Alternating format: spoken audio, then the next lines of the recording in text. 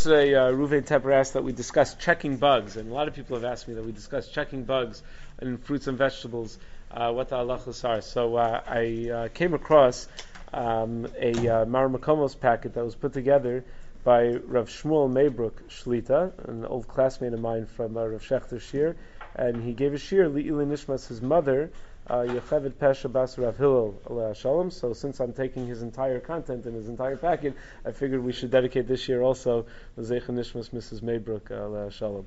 The halacha is that we know that in Shulchan Aruch Yardea Simin Simin Pei Dalid Lo Yochalat Sheyivdo Kapri Mitocho Shemi Yishbo Tolas. If you have a fruit that is dark on lahatliya, that's the derech, that it has bugs, you're not allowed to eat it until you check it for bugs. A lot of people think, when did this halacha? When did the rabbis make up this halacha? In the year 2000, in the 1990s? No, this halacha, it's been on the books for a very long time.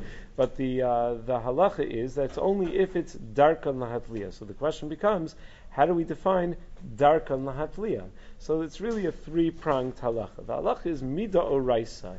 One only needs to check mida oraisa when it's a rove. When rove of that kind of vegetable has bugs. When you have 51%, so the halacha is mida oraisa, you follow a rove, so mida oraisa you have to check. Mida rabbanan though, when it's a mira matzoi, when it's a fairly common, even minority, but fairly common occurrence, so mira matzoi, you have to check for bugs. When it's a mir she'eino matzoi, when it's a very rare occurrence that a fruit or vegetable would have a bug, then there's no requirement to check whatsoever. You don't have to be bodek. So the rules are actually fairly easy. The definition is what's difficult.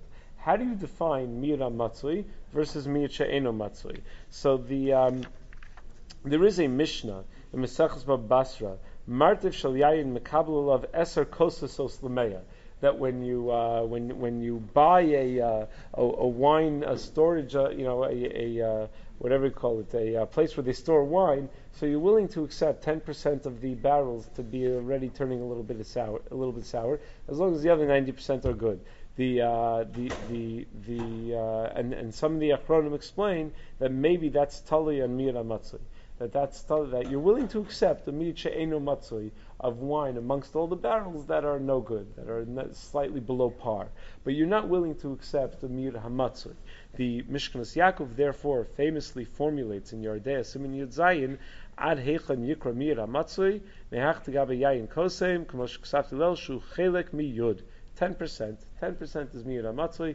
So if a vegetable has a less than 10% incidence of infestation, does not need to be checked, and it's perfectly fine, you could eat such a vegetable. If a vegetable has a greater than 10% chance of infestation, it does need to be checked, and once you check it and you verify, you're able to check it clearly, assuming it's something that you can check.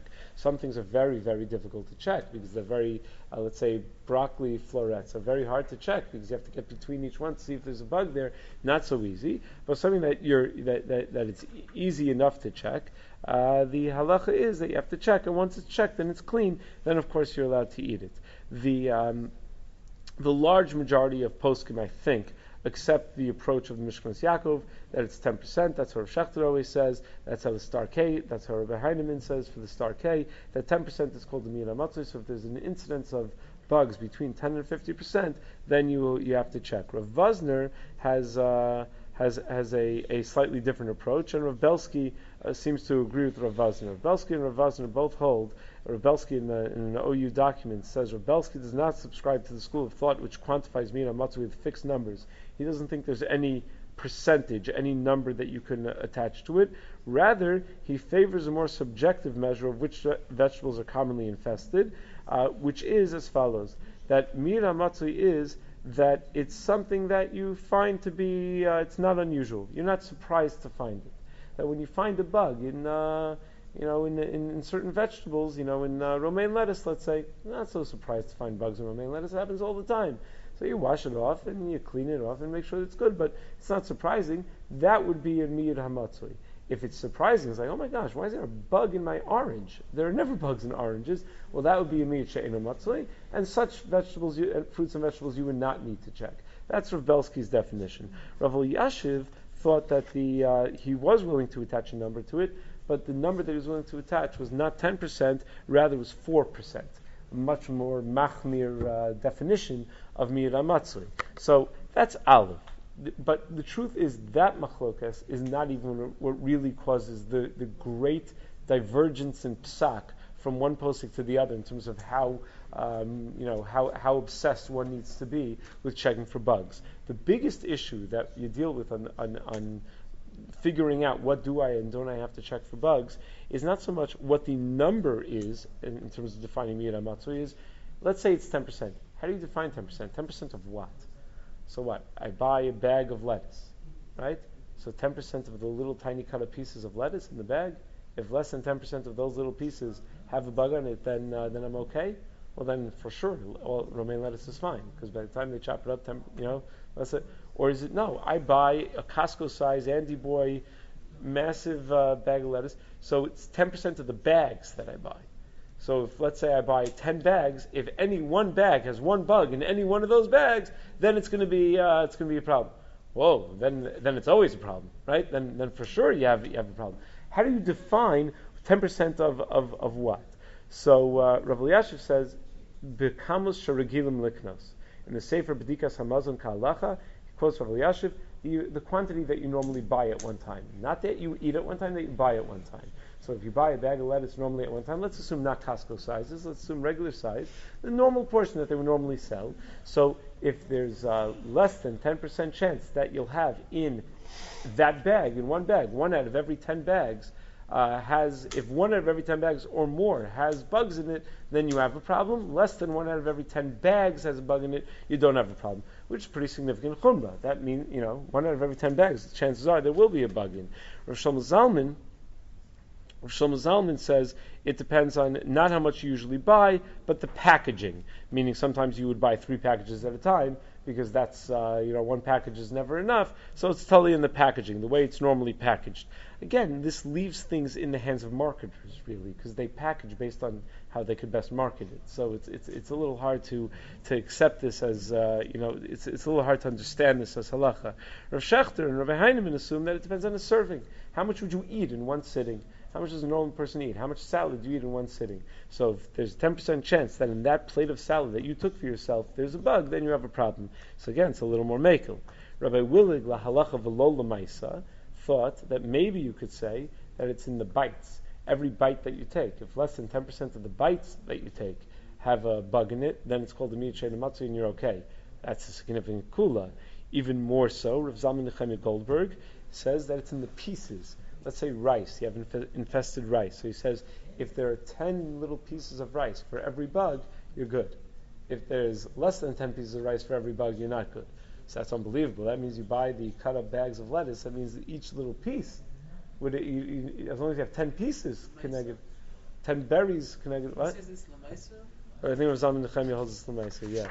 But again, Rabbi Willig was not willing to go Lamaisa. So the definition of miyad matzui becomes a very, very important thing. Now you see why some people could say you have to check everything, because they hold that if 10% of the giant boxes of blueberries that you buy in Costco have a bug in them, then you have a problem.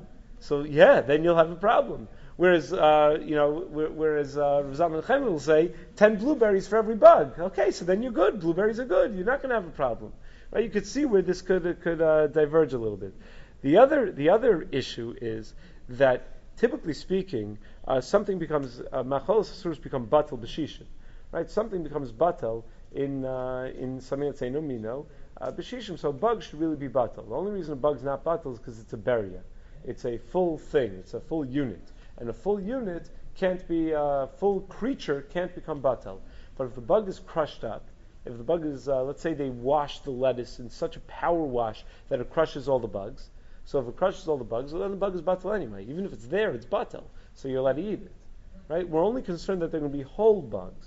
So then the question becomes, okay, what if I know the bug is definitely pulverized, definitely crushed up, but the company crushed it? Meaning it wasn't that there was a crushed bug that happened to be found in there. It was crushed on purpose.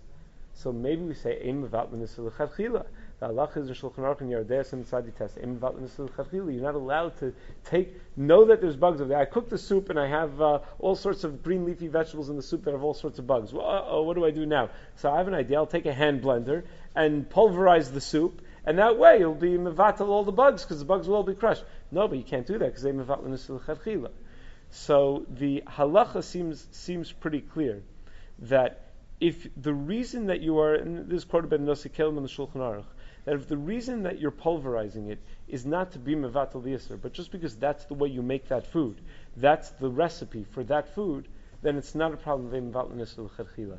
And this is why you saw me eat this morning a Chobani yogurt. Right, all the yogurt companies come with flavors, and the flavoring has real fruit in there, and they're never bodek for fruits. They don't have time to be bodek. That massive amount of fruits that they're putting in yogurts, how do they have hashkachas from reliable hashkachas? Because they pulverize it. But isn't that a problem? No, because they're pulverizing it, because otherwise it wouldn't be good in the yogurt. It's part of the recipe. That's how the company wants to make it. So therefore it becomes batal anyway. So our whole issue is only when it's not going to be batal, either because you violated or the bugs are still whole. In terms of what to do if you realize afterwards that you didn't check, or you're eating by someone's house and they didn't check and they're serving you a soup or something, dish, a broccoli kugel or whatever, where the bugs haven't been checked and you know that they're not bodek, so we have a separate Tamir Halacha Shir on that. You could go and listen to that. Grand Canyon University, an affordable private Christian university, is one of the largest and fastest growing universities in the country, offering more than 270 programs online. In addition to federal grants and aid, GCU's online students received nearly $130 million in institutional scholarships in 2022. Find your purpose at Grand Canyon University. Private, Christian, affordable. Visit gcu.edu/myoffer to see the scholarships you may qualify for.